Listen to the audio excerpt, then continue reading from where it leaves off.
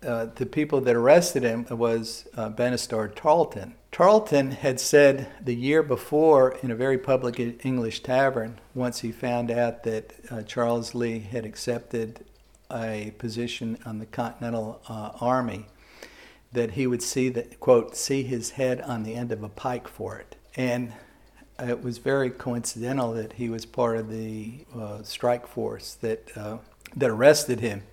In addition to that, the people that he had served with in Portugal while in the British Army, many of his comrades were in that same special force, which usually has all the earmarks of an intelligence operation on the British side. You are listening to Historyman, the platform for historians, curators, and authors to tell their stories of the American Revolution, walk in the footsteps of heroes, and proclaim freedom reigns. On today's episode, we are excited and fortunate to have Ken Scarlett. He is the author of Victory Day, Winning American Independence, The Defeat of the British Southern Strategy, which is a newly released book about the Revolutionary War in South Carolina. From first protest to final victory, from Palmetto Publishing. Ken's research background extends over 25 years and includes morale, intelligence, and Revolutionary War research in the Lower South. He is the former president of Scarlett Associates and the Nathaniel Greene Freedom Monument Foundation. He is the recipient of the DAR Ellen Walworth Medal for Patriotism and the DAR America 250 commendation related to his Revolutionary War in South Carolina research. He is a business management graduate from the University of South Carolina and a master's graduate in intelligence and security from the Citadel. All right, so Cornwallis, what I hear you saying is Cornwallis and Clinton had this transition of command. And in that transition of command, tell me a little bit about that and then how that played out over the course of appointing Tarleton and appointing Ferguson and how that worked into the backcountry of South Carolina. Clinton wanted to get out of Charleston before the sickly season really took full wind. And Clinton was very familiar with what Charleston was like in June because he got stuck on Long Island, which is current-day Isle of Palms. He got stuck there in June of 1776 during the First Battle of Charleston, and knew the insufferable heat and conditions and disease and mosquitoes. And he did not want to hang around in Charleston. He wanted to go back to New York. And so he left Cornwallis in command. Normally with the transition in command, there is a sort of a shadow period of time where the person that's going to be taking over command will more or less shadow the commander and then begin making decisions on their own. When Cornwallis took over, as I mentioned before, and Clinton was gone, he immediately put into effect what he wanted to do. And even though Clinton told him, you are to protect Charleston, is the primary object that you are always to protect, and prevent from falling into the enemy's hands, Cornwallis chose to disobey that order. There became some issues of lines of command authority at that time because Lord Germain began communicating directly with Lord Cornwallis and going around Clinton, who was still the head of British expeditionary forces in North America. So Cornwallis felt that he was empowered to do whatever he felt he wanted to do. And Germain wanted him to prosecute a war of punishment and brutality so that the thought of rebellion would, quote, never enter the minds of British subjects again in America, end of quote. And that's exactly the way Cornwallis approached things. He suspended in the field habeas corpus, which basically meant, because of the proclamation that he wrote out as a written order, that troops, when they would come upon any homes or plantations, if they found arms and gunpowder and that sort of stuff, they would often regard it as a stash, and the people would be subject to immediate hanging at that time. Well, it certainly played out in the backcountry of South Carolina as they pushed north out of Charleston. So tell me a little bit about the spy networks. Well, there were a ton of spy networks in order to occupy a country. Basically, there's a rule of thumb that 50% of the population needs to report on the other 50% of the population in order for an occupation to be maintained. Many people misconstrue this as an intense civil war in the southern part of America at that time. And yes, there were elements of a civil war, or brother against brother, and that sort of thing. How much were perpetuated by British policy and British tactics in the field, and basically putting people on the British payroll to report on other people, is probably a number that could never be calculated. But that's normally the way an occupation maintains its success over a period of time. For people that are familiar with the Soviet Union being able to maintain possession of the satellite countries in the Cold War, they are familiar with that 50% spying on the other 50%. Now, that said, there were all kinds of spies, people that ran secret notes, people that would warn Nathaniel Greene and Thomas Sumter and Andrew Pickens and different militia commanders, Patriot militia commanders, of activities on the part of the British, where they were going, where they were expected to ambush. General Nathaniel Greene, when he took over the Southern Command, which, by the way, he took over the Southern Command. Congress voted to have him take over the Southern Command, which stretched at the time from Philadelphia all the way down to Georgia. So it was really the largest area of operations in the colonies at the time. And when Greene took over, there was at least 3 of these colonies were under British control, if not occupation. So, and that was, of course, with George Washington's recommendation. Many historians miss the fact that Washington and Greene had a very, very close relationship. It may have been the closest friendship of any two people during the American Revolution. Some years ago, the U.S. Postal Service produced a stamp with both Washington and Greene on the stamp, and to sort of emphasize that strong relationship. In the papers of Nathaniel Greene, his command correspondence contains over 600 letters to and from Washington over the course of the American Revolution. That's a significant number. I'm not sure how many times Washington wrote his wife, but I would dare say it was probably not 600 times. So that relationship was very, very close.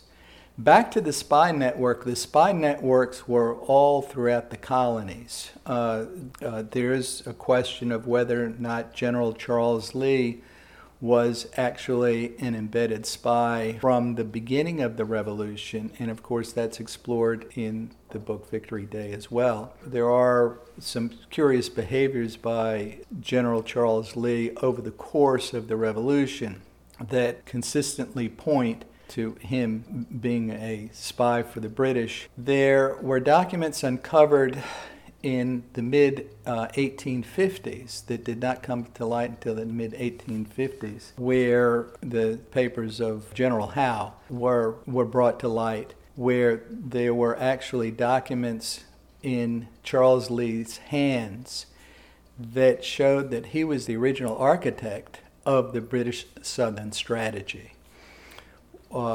This is a very, very interesting find, and of course this is available to read online and that sort of thing. But it's written in his own hand, and it's certified by Howe's secretary that it's in his own hand also. So That's sort of the smoking gun that he was, in fact, a spy for the British. He came back and fought, or pretended to fight, in the Battle of Monmouth after he was, quote, released by the British. So I think you can probably put Charles Lee down as a traitor and or spy.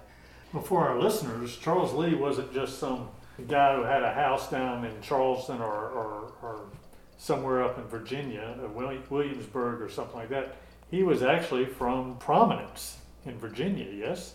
Right. He was served in the British Army. He was retired on half pay on the British payroll at the time that he accepted the job as being on Washington's staff. He visited Washington 2 times to politic for himself. He was... Let me ask you, I'm going to stop you right there. Sure. You just said he got half pay from the British for his services in the British when he joined the Patriot side, The right? Continental Army, yes. Was he still getting paid by the British, that half pay? Or did they suspend that? I'm just curious. That's a very good question. That's a very good question. Okay, all right, fair enough. Because now that you're talking about the money, it is very interesting that after the Battle of Charleston, Lee was referred to constantly, and he referred to himself as the hero of Charleston. He would actually introduce himself as, "Hi, I'm Charles Lee. I'm the hero of Charleston." And of course, the newspapers throughout the colonies heralded him as the hero of Charleston and credited him with winning the first Battle of Charleston.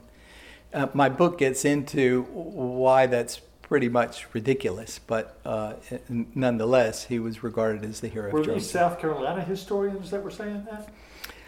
I don't know. Somebody else would have to sort of do a categorical analysis. Wow, because that's certainly not the history that I have grown up on, that's for sure. So that's interesting. Well, what happened to him after Charleston? What happened?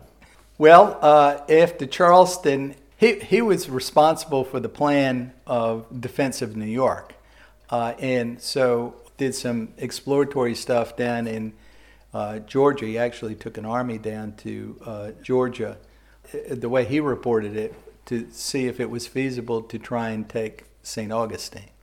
After that, Washington asked him to please come back to New York. He was considered the most experienced general in the Continental Army at the time, so there was a great amount of faith and confidence in him throughout the colonies. The press heralded him as being a very, very great man. He was an excellent pamphleteer, as they used to call him, meaning that he would produce pamphlets all the time saying how his thoughts on the colonies and so on and so forth. He was also a great letter writer, so he would write letters about, usually they were self-aggrandizing letters that the press would publish and so on and so forth. So he was well known throughout the colonies, and many people had great confidence in him. As a matter of fact, it probably influenced the French to actually join the Americans in the fight against the British, because he gave credibility to the professionalism of the Continental Army. So he was very important from an international prestige perspective. He was also the most well-educated of probably any of the Continental generals. He was educated in Switzerland and Austria and spoke at least 5 different languages fluently. And so he was an excellent writer. He was considered to be a great strategist, a very professional military person. He had served with, interestingly enough, again, we're now starting to get to the spy part of this. His arrest in New Jersey during Washington's retreat from New York is very, very curious, because the people that discovered him in this Tavern lady's home, quite by surprise if you read the press at the time, was the people that arrested him was Bannister Tarleton. Tarleton had said the year before in a very public English tavern, once he found out that Charles Lee had accepted a position on the Continental Army, that he would see quote, see his head on the end of a pike for it. And it was very coincidental that he was part of the strike force that arrested him.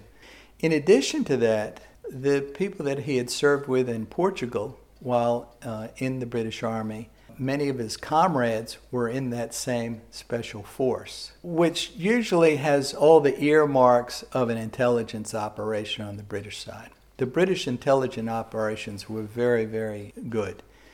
They were led by someone who many of your listeners have heard about, John Andre, who was hung in Benedict Arnold's place after the treachery that Arnold committed at West Point. Unfortunately, John Andre's intelligence book, to my knowledge, has never been found. That book would be a treasure trove of information. So if there are any listeners out there who happen to know where John Andre's intelligence book is, I would really appreciate that information. So that details many of the spies throughout the colonies. Now, these are high-level spies. These are not message runners or people having hidden messages or running to warn someone of someone else of something happening, or the British going from here to here, or where the gold is that the British are carrying, and that kind of stuff. This is high-level strategic intelligence. John Andre wrote Benedict Arnold before the West Point, asking him if he could request command in Charleston, specifically so that he could turn over Charleston instead of West Point to the British forces as they were coming in, which is rather curious. Anyway, that's in writing, so that's one of the spy networks that John Andre was trying to develop in the Charleston area before the fall of Charleston, before the British took over Charleston. In South Carolina, there were many spies, and perhaps one of the first double agents in American history was a guy by the name of Williamson, who was one of the leaders of the Patriot militia when Charleston surrendered in 1780. This is General Williamson? Right. I think he was, yes, from that 96 area. He actually had a plantation up there. After the fall of Charleston, he resided in Charleston. He had another home outside of the gates of Charleston. He was considered to be an advisor to the British at the time. He was right there in the command office, which was at the Exchange Building in Charleston, which it still exists to this day. And so he was supplying information to General Greene for at least the last year of the war in South Carolina. And his information probably prevented Greene from getting kidnapped or killed on 2 occasions. Okay. So it was very, very vital information that he was able to get out. Was he a patriot or was he a British? What was he? Well, he's a very interesting character. That's for a lot of people to decide. Andrew Pickens never forgave him. He was his commander, and he never forgave him for apparently surrendering the Patriot forces and would not speak with him ever again. And after the war was over, when the South Carolina General Assembly was looking at immersement policies. And immersement policies were basically, after the war, if a person was a loyalist and they wanted to come back and live in South Carolina, if they could show that they would not oppose, they would be taxed some percent of what their plantation was worth. And if they paid that, then they could come back and they could live in South Carolina, but they would have to pay the tax. Some were banished if they had committed atrocities or that sort of thing, then they were not allowed to live here. Williamson was slated to be banned from the South Carolina, and General Greene interceded on his behalf and said no, and he should not be immersed.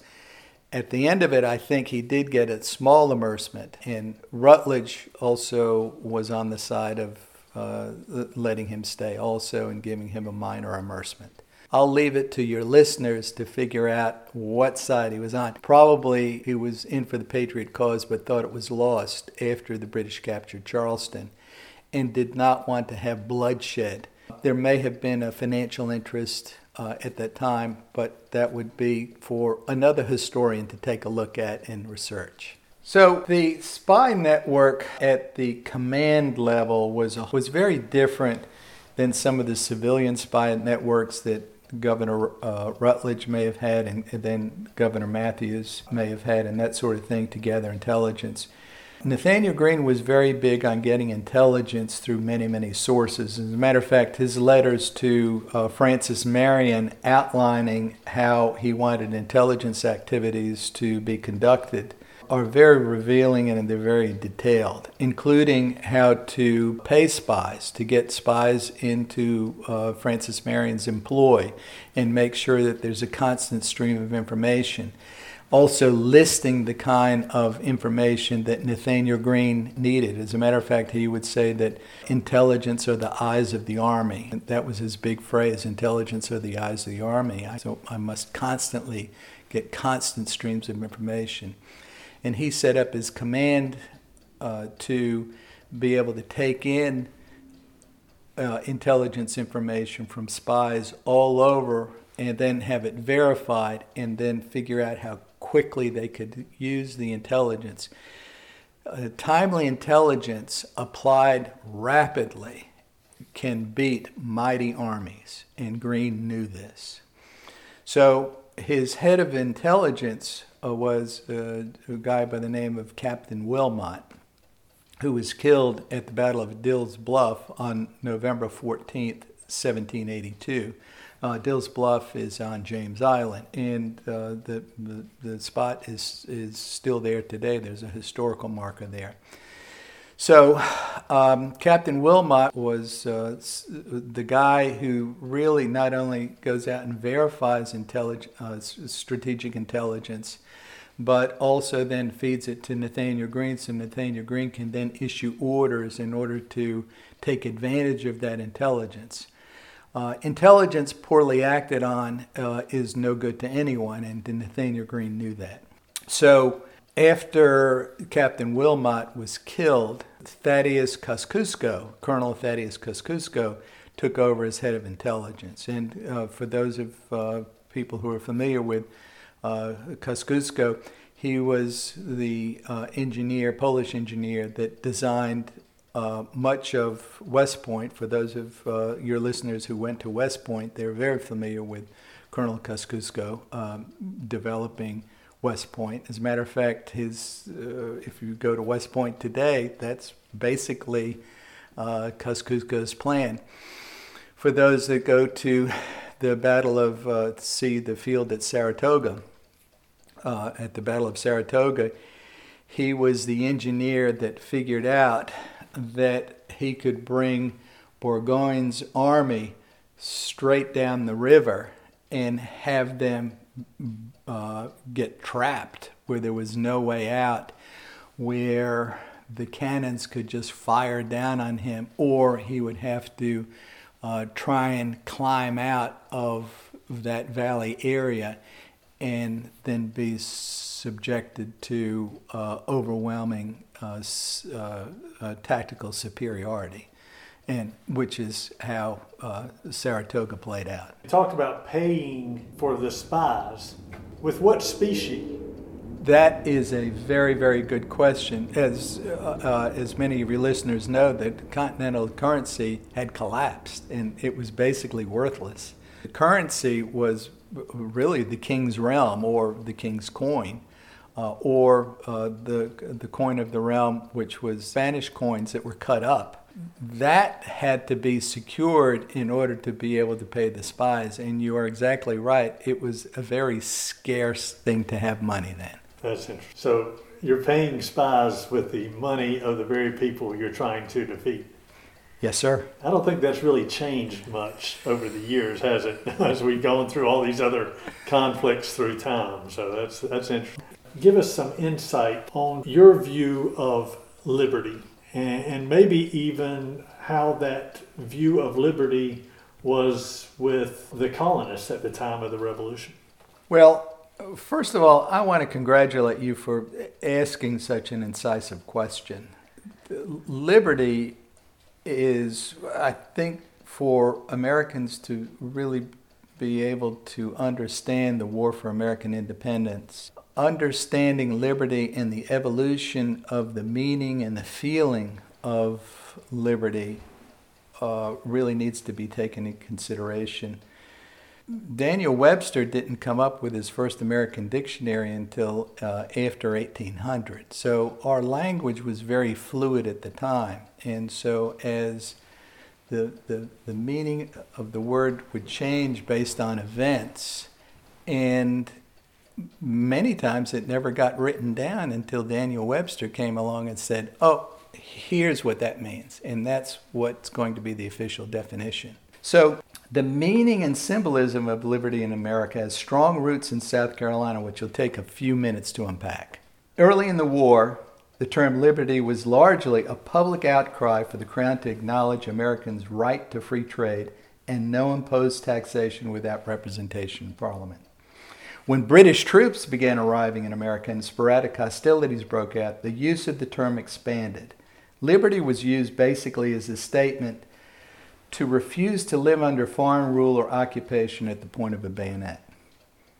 Many Americans at that juncture just wanted to have the same rights as the king's subjects in England. They wanted to be left alone to decide local taxation and commerce issues. So that was the beginning. And then, as early as 1776 in Charleston, Christopher Gadsden and the Sons of Liberty met under the Liberty Tree and preached those Englishmen rights to the mechanics and people from the upcountry, particularly that were involved in this commerce system that made South Carolina such a profitable and vibrant colony. In Parliament, Lord William Pitt expressed similar sentiments about Englishmen rights should be granted to the colonies. When Pitt won the vote to rescind the Stamp Act, Charleston erected a statue of him on Broad Street. So the statue of Lord Pitt can still be seen at the Judicial Center in Charleston. So believe it or not, a Lord of Parliament was actually one of the early champions of liberty, which is a very interesting way to look at things. Christopher Gadsden subsequently, during this Stamp Act rebellion, as it was called in South Carolina, in some corners, he actually was quoted in the Gazette, the Charleston Gazette at the time, with the phrase, liberty or death, in Latin. The general feeling that liberty was a quest for Englishmen's rights changed when the writ of habeas corpus was revoked by the British military command in Boston in April of 1775. We talked about that earlier. Americans were regularly arrested by the British military and held without trial. From that point, liberty took on a fuller meaning of restoration of habeas corpus rights, no taxation without representation, and free trade. The Gadsden's "Don't Tread on Me" flag became a popular symbol of that liberty and a warning to the British Empire not to provoke the colonies, lest we raise an army to oppose you. The word liberty took a giant leap forward at the First Battle of Charleston during June 1776, when the British launched their first amphibious invasion against America. The flag that flew over Fort Sullivan, which guarded the entranceway into Charleston Harbor, was inscribed with the word liberty. Very much like the hat that you're wearing now, Eric. It was designed to unite and inspire troops arriving from across the colonies to help fight the British assault fleet and army sent to conquer America. Liberty took on a much larger dimension after that United Patriot victory and subsequent signing of the Declaration of Independence in August. Afterwards, many Americans would come to embrace the word liberty to also include their God-given right to life, their right to exercise free will within the law, and their right to pursue their own happiness without fear of arrest, without trial or oppression. These newly embraced expectations became known as the Spirit of 76. Everyone's heard about the Spirit of 76. That's what the Spirit of 76 was all about. And it ignited across the colonies after the First Battle of Charleston. Preachers such as Richard Furman and Oliver Hart began preaching at that point that liberty was a God-given right that no king could cancel. Henceforth, liberty or death became the battle cry that defined the war. Washington and Greene, for example, used it at the Battle of Trenton. Lieutenant Colonel William Washington is recorded to have used that liberty or death in his raid on Hammond's store on December 31st, 1780. That probably had a lot to do with changing the course of the war with the supplies that he captured there that went on to cowpens. The Liberty Tree was another inspirational symbol to both sides during the war. The Declaration of Independence was read under Charleston's Liberty Tree on August 4, 1776. The British burned the Charleston tree immediately after conquering the city in 1780 and jubilantly reported its destruction to King George. Thomas Hayward, a signer of the Declaration of Independence from South Carolina, was arrested during the occupation and imprisoned in St. Augustine. While confined, he wrote a subversive song defining liberty as, quote, fearing no tyrant's nod nor stern oppression. His song, God Save the 13 States, became very popular across the colonies as a challenge to the Patriots to continue the war and never acquiesce to being a conquered people. So I think it's important to make some distinctions between liberty and other words like freedom and independence.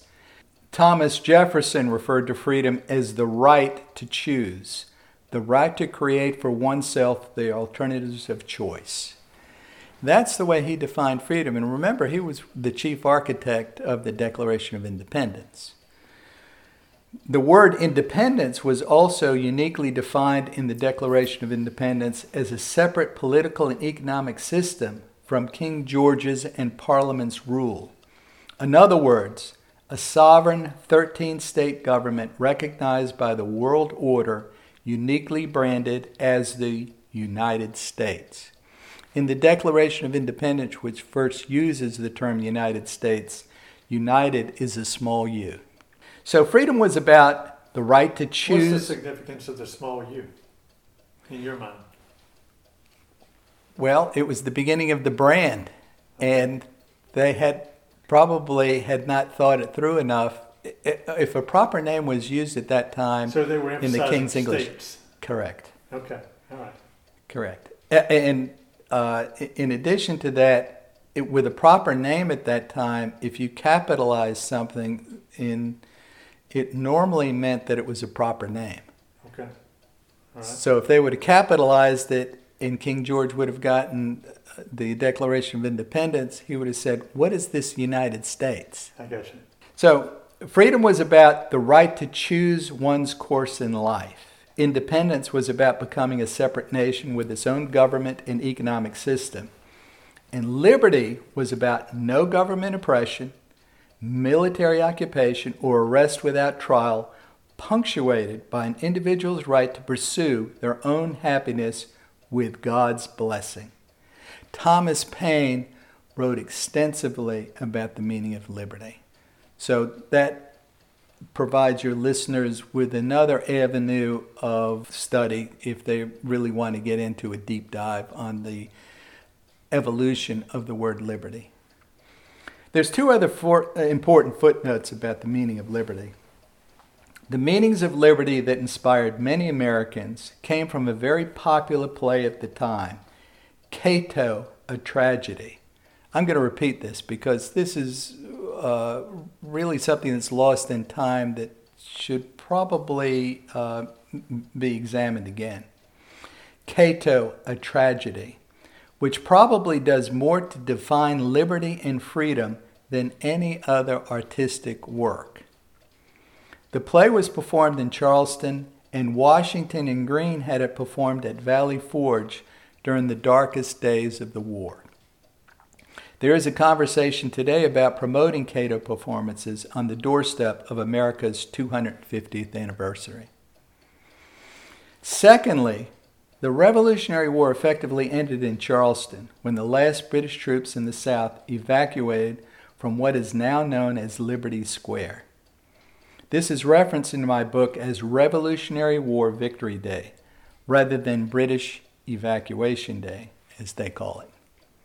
Liberty Square is America's unknown Victory Day National Park. Now that's cool stuff. Or could you codify your definition of liberty in 10 words? In my opinion, liberty is first off about absolute refusal to ever submit to being a conquered people. And the reason why I say that is I have been in countries that have been conquered and have been conquered 2 or 3 or 4 or 5 times in the 20th century. And I've come to know some of the people in those countries, and the will, their idea of liberty is much different than Americans. There's actually a whole book about that that should be written. I'm really intrigued. So it certainly gets into a psychological and viewpoint, a conquered people versus an unconquered people. Or certainly you have that going on. Define that a little bit more. The difference between those people and the American view of liberty. What do you mean by that? Well, I think Christopher Gadsden said it the best: liberty or death. Once, in my opinion, Sure. This is my opinion now. This is not my research. No, sure. My opinion is, and from my experience, to tell troops that this is liberty or death. There's no in between. What's it going to be? What do you want? Do you want to live as a conquered person to someone else's whim or will, where you have no say-so? Or is this something that you're willing to fight to the death for? It's a personal decision. And if you get enough people to commit to that, then you have a collective decision. And once you have a collective decision, you have a United States. So excited you came on to our podcast. I appreciate you doing that. The name of the book is Victory Day, Winning American Independence, The Defeat of the British Southern Strategy. You did a great work here. How would people find your book? Well, the book is available online through Amazon Books or Barnes & Noble Books. If for people that live down in Charleston, I would point you to the Exchange. The Exchange it sells the book. I should mention that a portion of the proceeds go to the Exchange building. The Exchange building it's a British-built building, and it still exists in Charleston. I often refer to it as the Independence Hall of the South. And they can also find it at the Preservation Society. They can also find it at the Charleston Historical Society, and they can find it at the gift shops at Fort Moultrie and Fort Sullivan. I have also been informed by the Upcountry Museum in Greenville that they are carrying the book as well. It's a great book. Well, thank you so much. Appreciate it.